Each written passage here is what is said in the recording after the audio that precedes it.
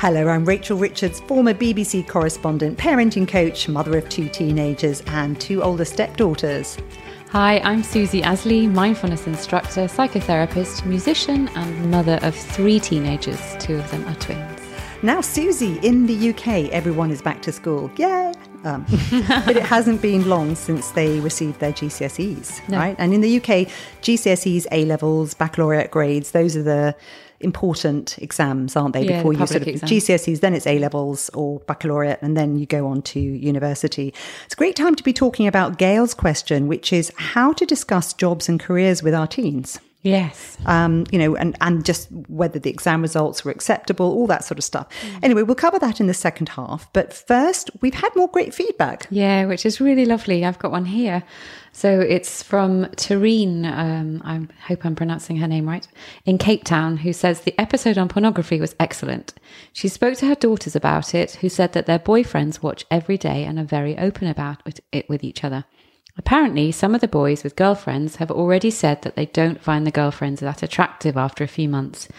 Could pornography be the cause? It's a really good point. Really and I mean, I don't think we can answer that accurately, but we do need to be thinking about these things, which is why we did cover it. Yeah. Eve told us that one of her great fears is that her 2 teenagers will be sent images on their phones that they shouldn't have to see. She said, listening to you both with your words of wisdom, both from research and experience, was greatly reassuring and gave me the tools to chat to my 2. She's thinking of telling them to listen to the podcast without her, but there are just a few things that she'd rather they didn't hear. So I'm just actually, Susie, I was wondering whether, perhaps our listeners can tell us whether it would be worth re-editing that to take out the more extreme bits so that people could then download it to let their teenagers listen. Because that's the feedback we're getting, that actually people would quite like their teenagers just to step away and just say, here, listen to this. We've been asked, actually I was out in my local town with my daughter and somebody recognised me, which was mortifying for my daughter. It was so funny.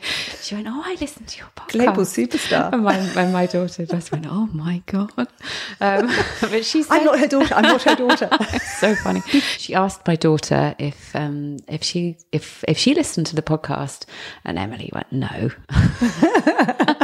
But we had a discussion about it, and she was really curious and was wanting her daughter to listen to it, actually. So definite food for thought. What others think of it, that'd be interesting to hear.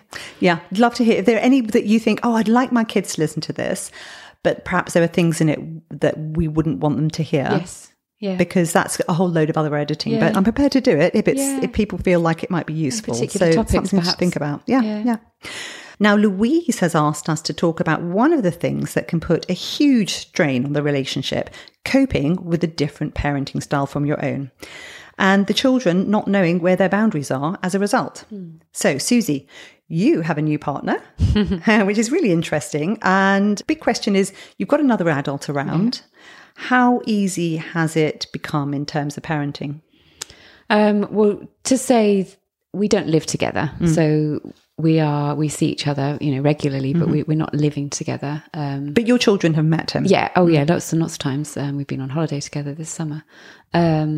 I think the biggest difference, because we're not parenting, we have teenagers, they're not little. It would be different if they were little. We're not parenting each other's kids by any stretch of the imagination. I would call it more of a support, which is really, really valuable. Support for you as a parent. So I have a person, a space. I can talk to him about anything that I'm, anything about the teenagers. And of course, because he's a parent as well, yeah. He can relate. Yes, absolutely. And his kids are the same age as mine, just by coincidence. So that's really helpful.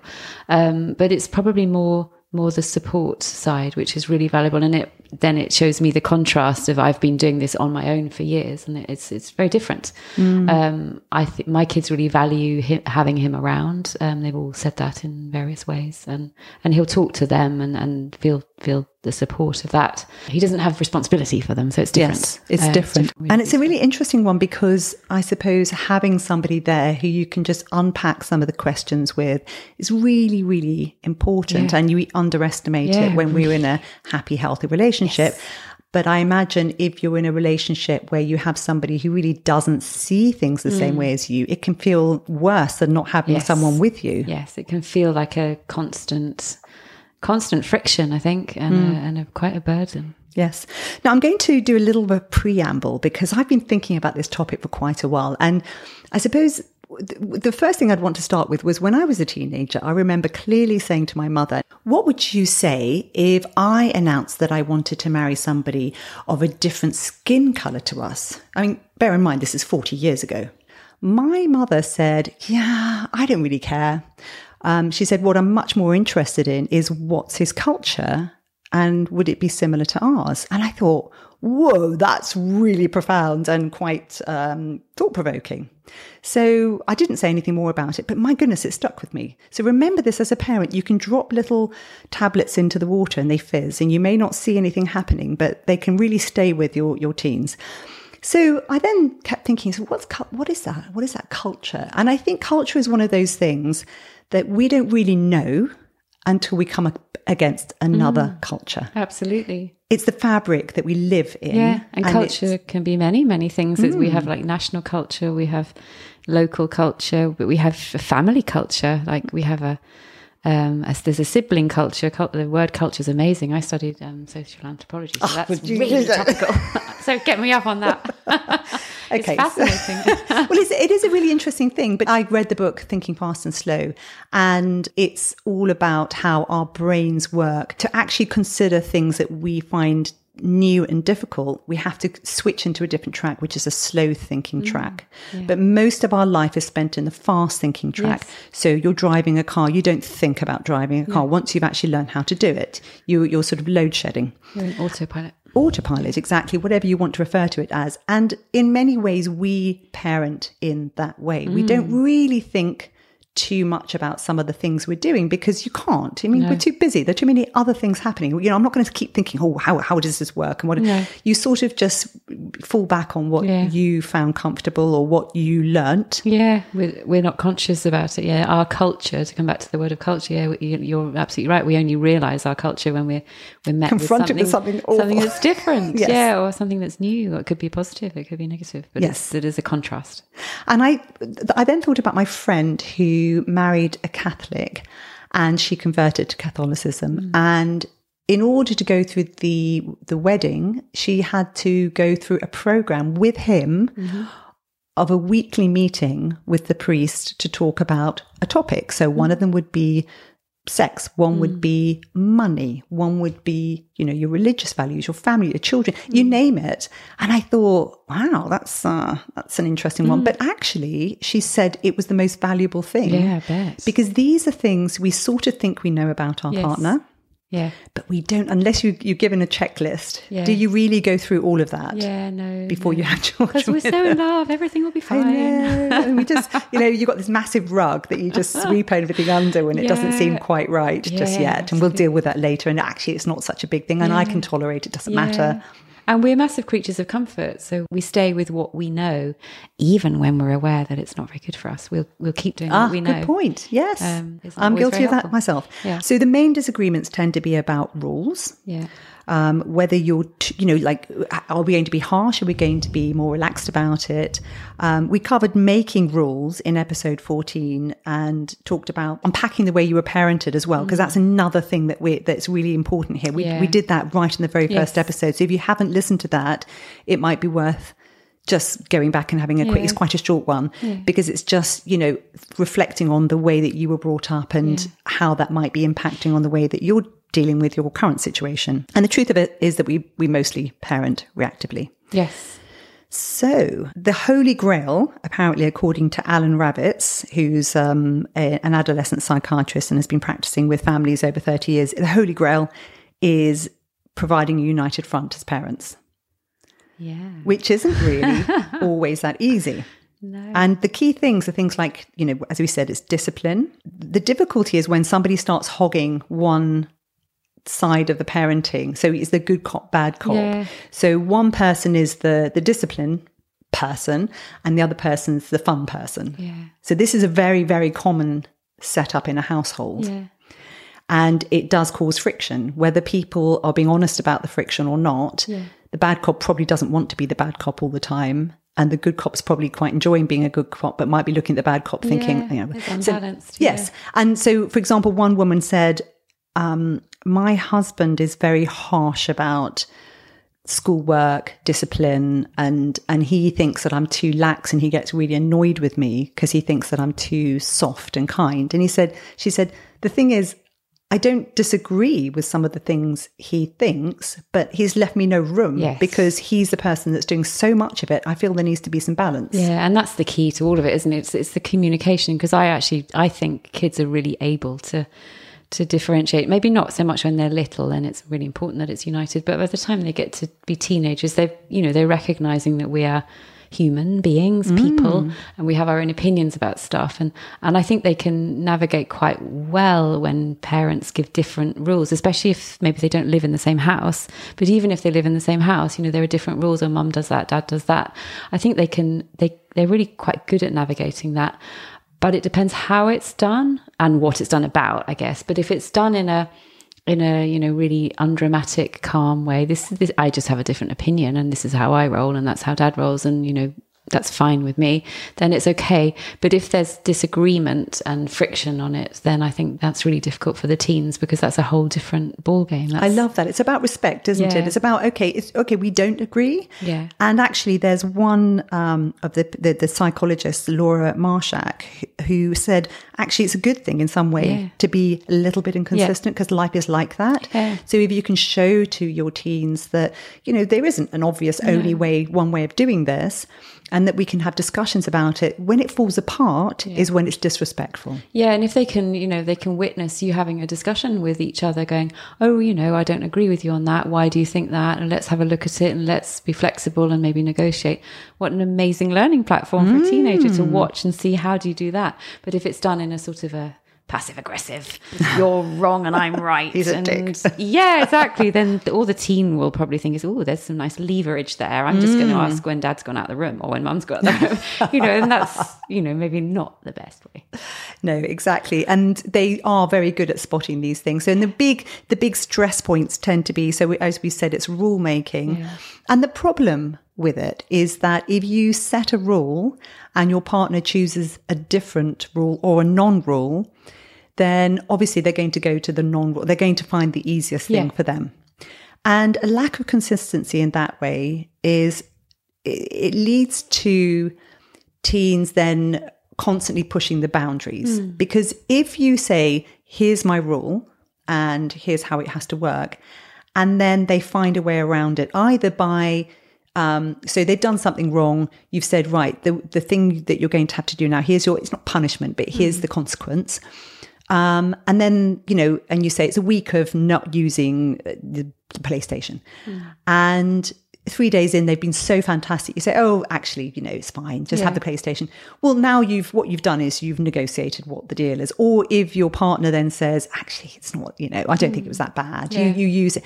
What you've actually done is you've told them that there are rules, but they're completely up for grabs. Yeah. So you just have to, manipulate as much as you like. They'll see how you do it, and then they'll work their way around it. And again, you could say, well, I'm teaching them good skills for life.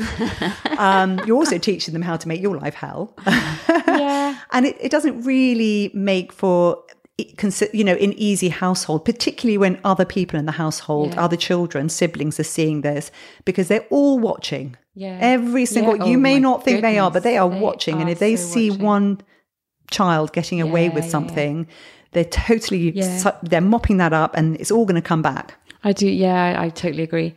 And I really think this topic, as in most of the topics we've covered, but this one particularly, maybe it really falls back to how we are as parents. It's not really about the kids, this one at all. They navigate as they do, and sometimes they're opportunistic and do whatever they need to do, but it's really about our communication skills with our partners, whether we live together or not. How do we manage that? And that is critical, and we have to again try and be really adult and be really cool about it. Yes. And we can have disagreements. We don't have to agree on everything. Goodness. No. No, we won't. You won't. I mean, I don't agree with my husband on quite a few things, and he knows. But then the real stress points tend to be things like diagnoses of problems, like any kind of psychiatric diagnoses, learning disability, drug treatment. When those decisions need to be made, it can be very, very difficult because one may say, I don't think our teenager needs drugs. The other may say, yes, but I've spoken to this specialist who thinks they should. Yes. And the only way you can test that, who's right, is by doing maybe 6 months with one way of doing things and 6 months with the other. You literally, one of you is going to have to say, okay, well, I don't think that that's the way to do it, but let's try one way. Yeah. And on the basis that if it's not working, then we do the other thing. Yes. You kind of have to come into an agreement. But the question comes back to then your own communication skills, doesn't it, with your partner? Absolutely. So coming back to down to the crux of it, how do we do this? Because we've talked a lot about how do we do this. Now, Amy McCready is the founder of Positive Parenting Solutions, and I've put a link to her website on the podcast notes because she's got a fantastic piece about this. And actually, she's using a similar technique to the one we used in Parent Gym when I was coaching. And I tell you now, it was life-changing. It was really, really helpful for my relationship. Oh, interesting. So, we talk about parenting and how it will help the children. Well, whatever. It actually helps you talk better with your partner. Which helps the children. Yes. So, number one, find common ground, any common ground. So you're thinking, well, we don't agree on this. All right, well, let's find something that we both agree on. Yeah. And be honest about the good things that they do, like the fact that they're encouraging, they play with the kids, whatever they do, say, I love that you do this. Yeah. That's a bit of a shit sandwich thing, but it's kind of, okay, let's start off with the positives about the person. But that actually does make a difference. It really does make a difference if people are noticed. Honestly, even now, if somebody says something positive to me, I'm still like, oh, actually, and then the hell comes afterwards. But it's as long as it's sincere, it's meaningful, and it really makes a difference. So start with that. Then explore the underlying reasons why you disagree. And what you need to do is you need to say, okay, my parenting decisions. So I don't agree with the bedtime that you've chosen. I think the kids should be up later. I think they should be allowed to do what they want. This is ridiculous. Yeah. Okay, so then sit down and say, right, so how was it at your home when you were a teenager? Were your parents really strict about it? Or were you allowed to just run riot? How did that work? Okay, it was different for me. And, try and pick apart, where did this come from? This concept that you think they should stay up all night and the other person saying, they really need to be in bed by this time. Yeah, and try and get out of black and white thinking that we're really good at, right and wrong, you're wrong, I'm right, because that's really unhelpful. Yes, so rather than just start the sentence with, that's really interesting. So where did that, where's your thinking come from? Just start picking away at it. Oh, and what else? And what else? How does that make you feel when I say, I think it should be this way? And why? Yeah, it's more respectful, and then there's more opportunities to have a discussion and find a solution that works for everybody, or try stuff out. Absolutely. So our first episode went into this a bit, what parts of your childhood influence how you feel about your partner's parenting techniques, all those things, and start small. Yeah. Don't think you're going to fix it. If you're at loggerheads with your partner, because it happens, and it might have been going on for a very long time. In fact, if you've got teenagers, it probably has. Yeah. So don't expect it to be fixed overnight, but agree to do this, and then to start small and say, okay, so what are the non-negotiables in the way that we feel about our children? So there may be things like health and safety rules. Wearing bike helmets, for example, driving, having drunk alcohol, just things where you can say, okay, it's a definite non-negotiable. And then areas of family value. When does the homework get done? How is respect shown in the home? Just find something that you can both say, actually, I really think we're happy with that. We both agree. Yeah, and picking your battles, like not everything is worth dying over, is it? Nope, exactly. In fact, most things aren't worth dying over. Most things aren't. So, and actually, if they feel strongly about something and you're quite, I don't know, you can trade. Yeah. You can say, actually, I'll give you, that's okay. I'm not that bothered, but this thing really matters to me, and here's why. I've thought about it, and here's why. Yeah. And I think it's the expression of why that's the most important thing. Because when I explain to my husband why I think something, He often goes, oh, okay, I can see that. It's fine. And when you discuss stuff is super important. Like, don't discuss when you've just fallen out. And by the way, your parenting sucks. Yeah, or you've just had an argument with the teen and you've realised that there's a conflict of information going on in the home, and you've just realised that that's maybe really annoying. Then you just wait, sit with it, and don't discuss it. I love that point, because that's really the time when it would flare up, where the teen's been a complete nightmare, and then you've had a screaming match with the teen, and then you turn to the partner and you think it's all your fault because you let them. No, that's not the time. That's not the time. Very good point. And also what's going on in your relationship in general, because I know for myself, if I'm just in our home, like the four of us, like the me and the kids, like if everything's really cool and everyone's happy, then the things that we disagree on, they don't really seem very important. But if there's other stuff going on, or there's, that could be work, it could be a million different things, then the little nitty gritty things suddenly are really big. Yes, we talked about this earlier, because you have had a tree come down and you were saying, haven't been coping well. But we were talking about how it's the micro stresses throughout a day that can add up to you not coping with something that actually it shouldn't be that big a deal. But it's because of all the little things during the day you've had to deal with that were really... Yeah. And that's where awareness kicks in, that we've talked about so many times. Because like you said, I had some stuff this morning. They were all quite minor things, quite annoying things, but minor things. And I was about to sit down and reground myself, because I know how to do that. How do I get back to feeling good again and feeling in balance? And then I looked out the window and lightning had struck a very large willow tree in our garden. And why me? And has completely killed it. So I didn't get that opportunity. But that's... So that became an addition rather than as an opportunity to sit and reground. But it's really important that we know where is our balance point as parents, as adults, how can we get back to feeling regulated? Where's our regulation point? And try to have those discussions when you're feeling regulated. And that's one of the points, is actually pick a regular time. If you've been having friction, say, you know what, we're going to do these things. And then why don't we try and do a kind of weekly, bi-weekly sit down and chat and say, where are we now? How are we feeling about this? Is it working? And maybe use a timer if you're talking to a boy, like I do. And then thinking long term. So the step 4 in this whole program is just actually, you've talked about starting small. We've talked about picking things, exploring reasons why you've got problems with each other anyway. But think long term about what you're trying to achieve, because you have a teenager here. What attributes do you hope your children will possess when they can become adults? So then we're not talking about nitty gritty. Yeah, I like that. That's really good. We're not saying, oh, I think they should do this, they should do that. Actually, so if we want them to be this, if we want them to be responsible adults, how important is it for them to be getting that early night's sleep? Or if we want them to be compassionate people, so just look for some key words that you both agree on, and then say, okay, so how do these various things we have in place feed into making that happen? Yeah, I think often the conflict can be, not always, but some of the conflicts can be, how much freedom should our teenagers have?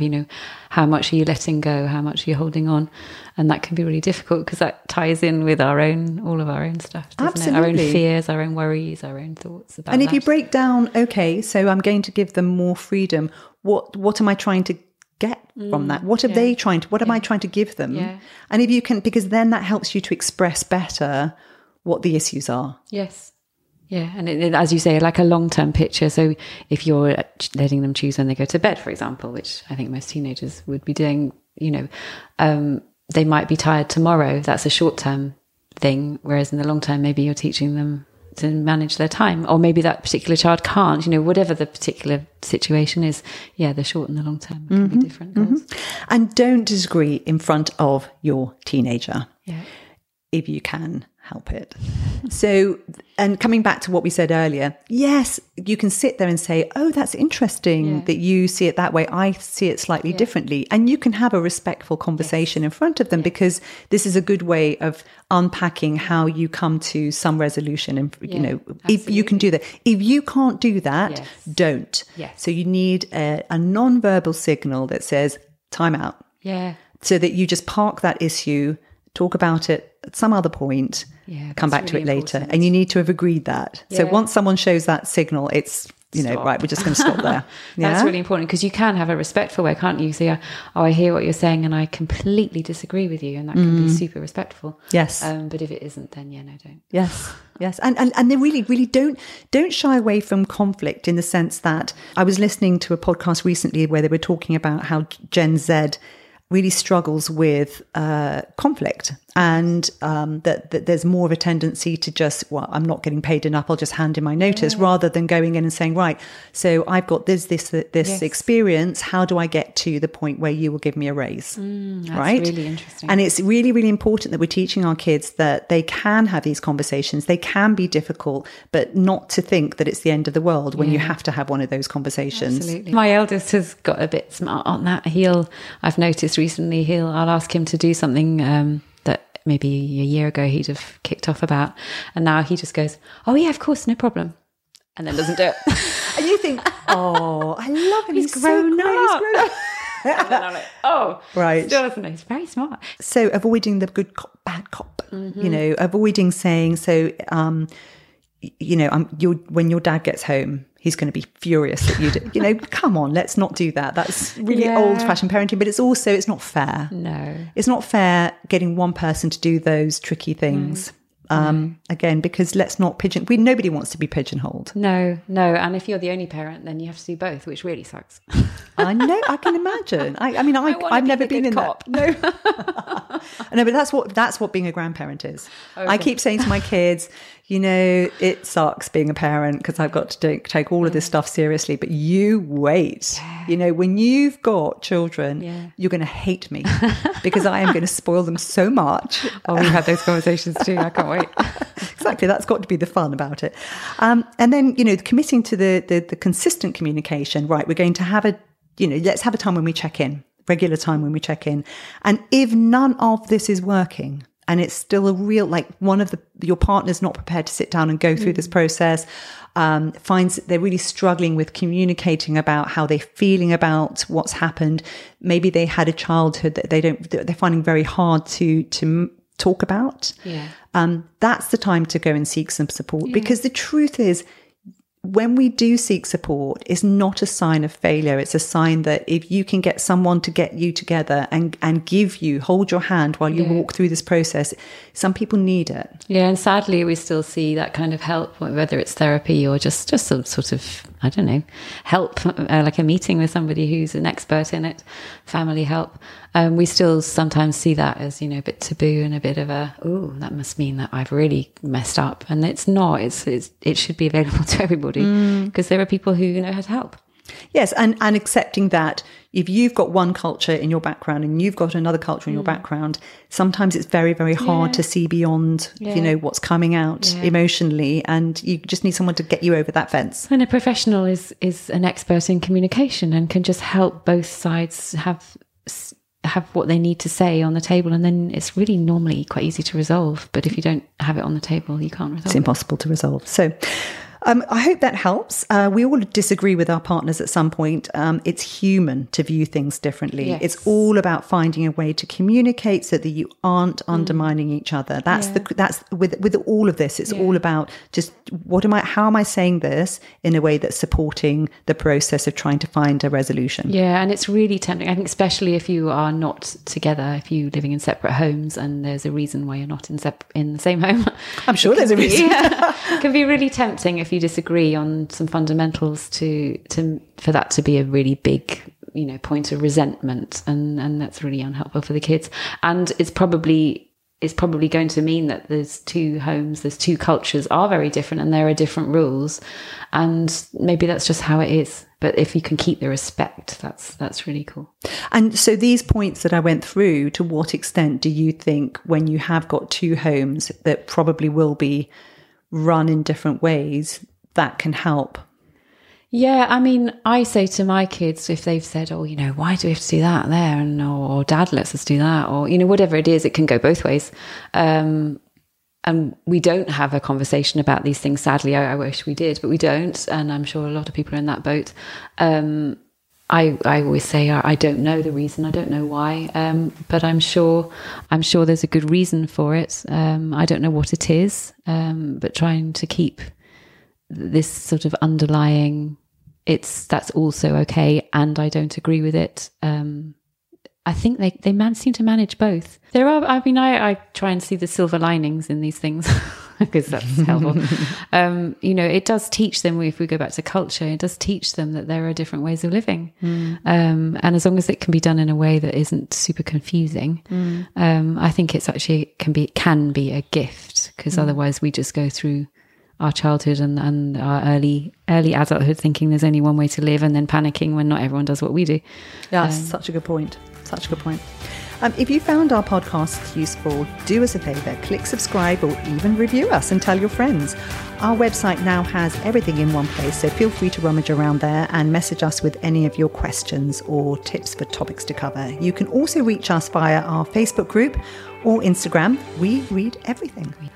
Now, Susie, you've had one son go through the exam process during COVID, and he was marked by his school teachers, I think, on the basis of what they thought he could attain if he were to have sat exams. He did do exams in his particular school, but they were internal. Okay. Subjects were smaller than normal. I think the syllabuses were cut, but he did sit exams, but they were marked by teachers. Yes. So I think I mentioned that just because we sort of have kind of forgotten COVID, but it actually is still really having an impact on our teenagers. Yeah. And he's in his second year of A-levels. Now, A-levels are the ones you do before you go to university. Yeah.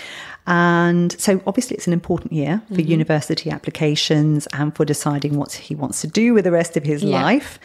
How is that going? How has that felt? That's quite topical in our home at the moment. And because he's in this, and he wouldn't mind me saying this, I've asked him. His first year, he went to a sixth form college. He's at a sixth form college. And he did really well in his GCSEs on very little work, which was very fortunate for him. But he's done the classic, and we spoke about it. You found that easy. Make sure you don't just do nothing for your sixth form, because it's going to be harder. And he, for different reasons, hasn't done as well as he hoped he would. So he's now got what we would call predicted grades, which is what he can use to apply to university, and they're not as high as he would have liked. And his college has been should we say, not very flexible. But that's a whole different story. So I'm really sitting in that at the moment. I say because I think I'm probably more annoyed about it than he is. And it's really made me think about the whole system, the whole way we look at this time of our teenagers' lives.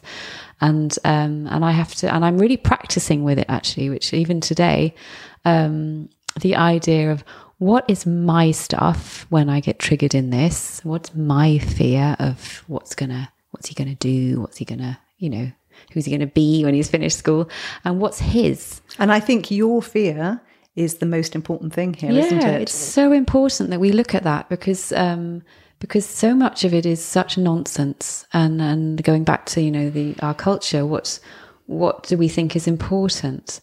Because his choices now are limited, and I have totally come to the understanding that he's going to be absolutely fine, and maybe he'll go a different route. I've no idea what will happen, but I think what triggers us and triggers us as human beings is we don't like uncertainty. We don't like not knowing. Love that. Especially with our own kids. And we have this idea that if we can just make sure that they're, go off on the right path and a success, whatever on earth we mean by that, then we can breathe again and it'll be all right. It'll be okay. So if they say, I want to be, I don't know, I'm just thinking off the top of my head, a doctor, or I know how to get them to be a doctor. We can follow that path and then it'll be all right.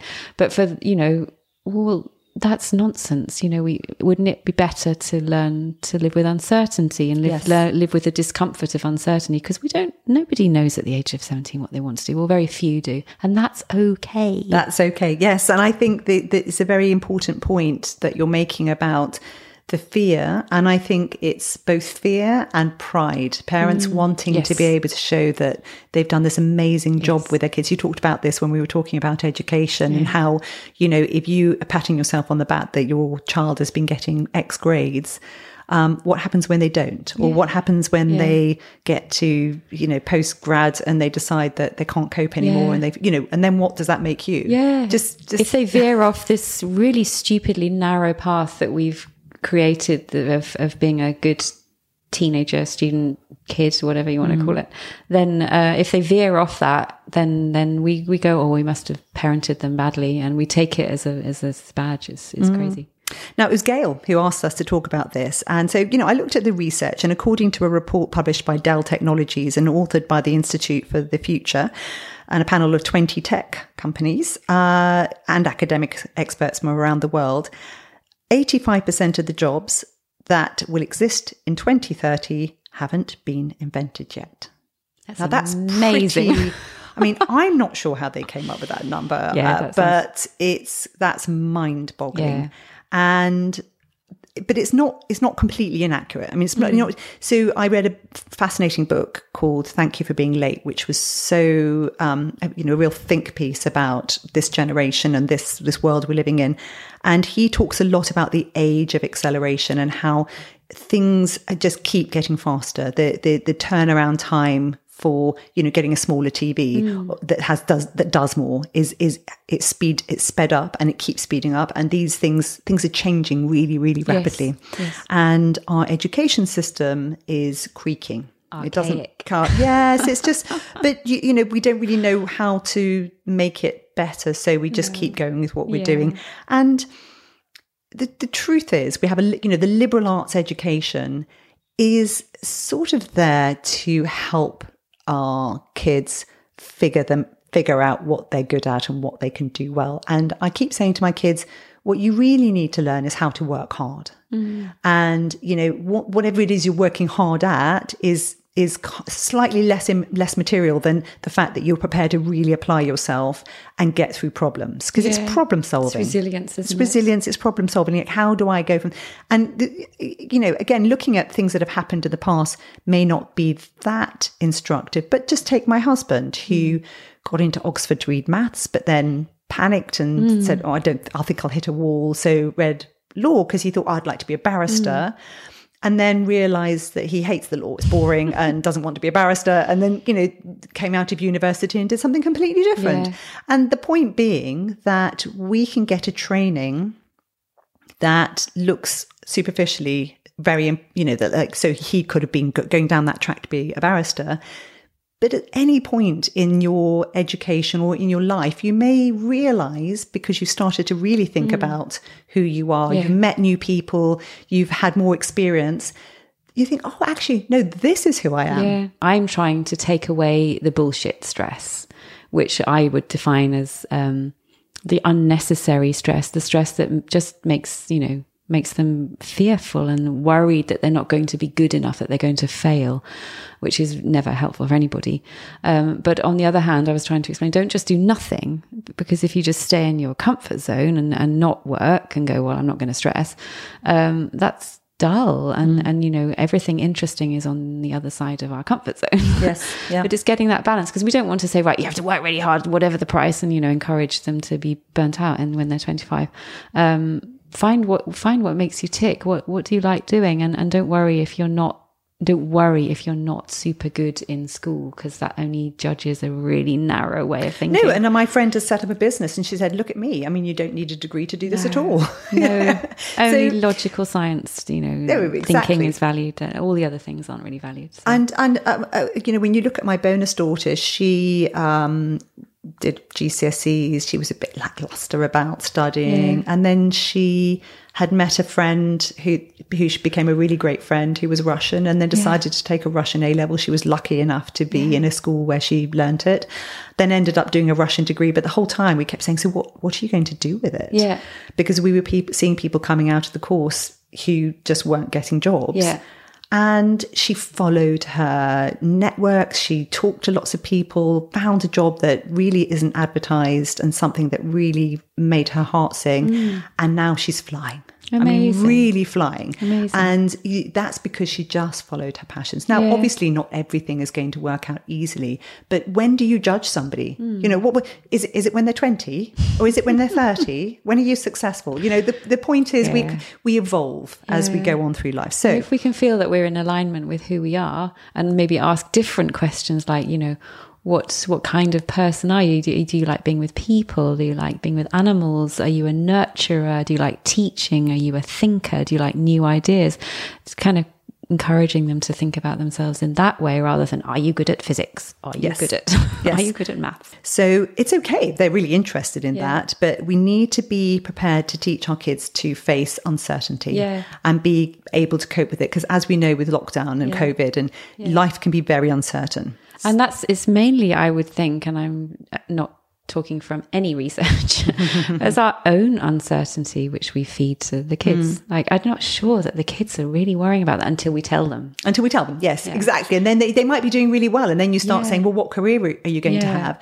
And both my kids at certain points have said, so, well, I just don't know what I'm going to do. So what's the point? I need to know. No. And I keep trying to say to them, just, can we not worry about that right now? Just focus on what interests you in the classroom. Yeah, absolutely. So how do we talk to our teens about their careers? So coming on to Gail's question, how do we talk to them? So the real conversations about this really need to start before the crunch point. So when it's all getting a bit fraught and they're trying to choose, it's harder because it's more stressful. Yeah. So we need to get into a habit of having just flexible conversations about, you know, so they used to do this in geography. Are they still doing that now? Just talking about the classes, what subjects they're studying, and then just seeing when their face lights up. Are they just going, or are they going, oh yeah, it's this and this, and then you think, okay, that's interesting. Yeah. And those things will tell you what type of teenager you have. So once you see that they're animated about something, you can then say, oh, and you can start following that to just get them to open up a bit more. So you can do it in a relaxed way. Is your teenager a process-driven person, or do they like big picture strategic things? You know, these are things that that's really good to think you can think about. And I was talking to my husband about this last night and saying, you know, if you one test is you can just give a phone to a teenager and say, so what would you do with this? And I mean, the majority will probably, go on TikTok. They probably will. Yeah, okay, they might go on TikTok. You know, they might make a phone call. Yeah. They might people don't call people anymore. They don't call them anymore. But, you know, it would be nice if they did. But some people are communicators. You know, they might take the phone apart. Yes. You know, people, when you look at something, there's not one way of looking at it. So really a lot of people, or they might want to design a game on it, or they might want to game on it, or, you know, you may assume what you would do with that phone. Or look at something beautiful and creative. Yes, exactly. They might start designing things. Yeah. So you may know what you would do with that, but that's not necessarily what another person would want to do. So what are we dealing with here? Are they a very sort of close technical person? Do they like the nitty gritty of things? You know, I looked at the other day when I was watching Big Vape that I keep talking about, and there's a lady there who basically was, she's in a lab and she's researching what's happening, and this happens with drug labs and things, and they spend all day researching this, and I just think, God, can you imagine being in a lab all day long? Just, or, you know. And I just couldn't do that. No, but there were people. It's really exciting, probably.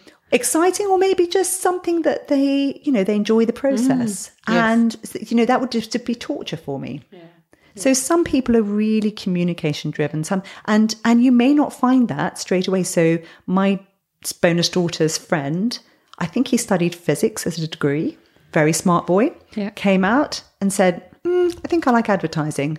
Did a postgrad in advertising, and now he is working just all the hours he can, because he's so good at what he does. The people in the agency are always asking for him.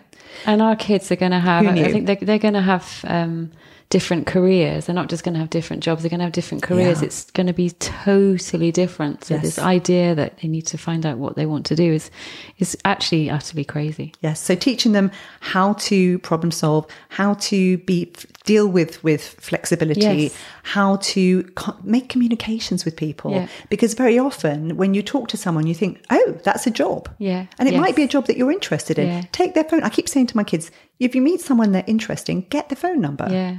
Who knows? You're very good at connecting. That's brilliant. But I love that. I think, and we can now, with the social media that we've got, we can go on Instagram. I talk to people who are garden designers. I've never talked to a garden designer in my life. And we now can connect in ways that was impossible before. So our teenagers have the opportunity to peer over the fence into different careers far more readily than they used to. Which is really beautiful. And we can feed back to our kids, what we notice, but without pigeonholing. I think that has to be done really carefully, because, if mum says I'm like this, then suddenly that becomes a label, and we don't want to do that. But just really gently sort of, I had a conversation with my daughter as one of those, lying in bed late at night, chatting with the light off. And, she said, I don't know what I want to do or what I like. And we talked about it a bit. And I said, do you want me to share with you what I see you being good at, or what I notice? And she's like, oh, yeah. and I did. And she's very, relational and very sort of nurturing. Like a mum. Yeah. And so it's like, she's amazing with our pets. Like, she even goes, she times how long she pets them sometimes, because that's not fair. Otherwise, I'm not like that. No, but she's really kind, and she's great with kids. She's great, those kind of things which are not valued in the school system. Maybe it will be a comment at the end of the year or something, but it's not seen as being worthwhile. And that was a really lovely conversation. And then it made her think, oh yeah. And I also like that. And I also like that. And then we just left it. It's like, it's just a nice conversation, but it's feeding back, it's mirroring them, isn't it? And slowly getting them to think about those things and get them to see the good in themselves. Yes. So that they can start focusing on what's interesting for them.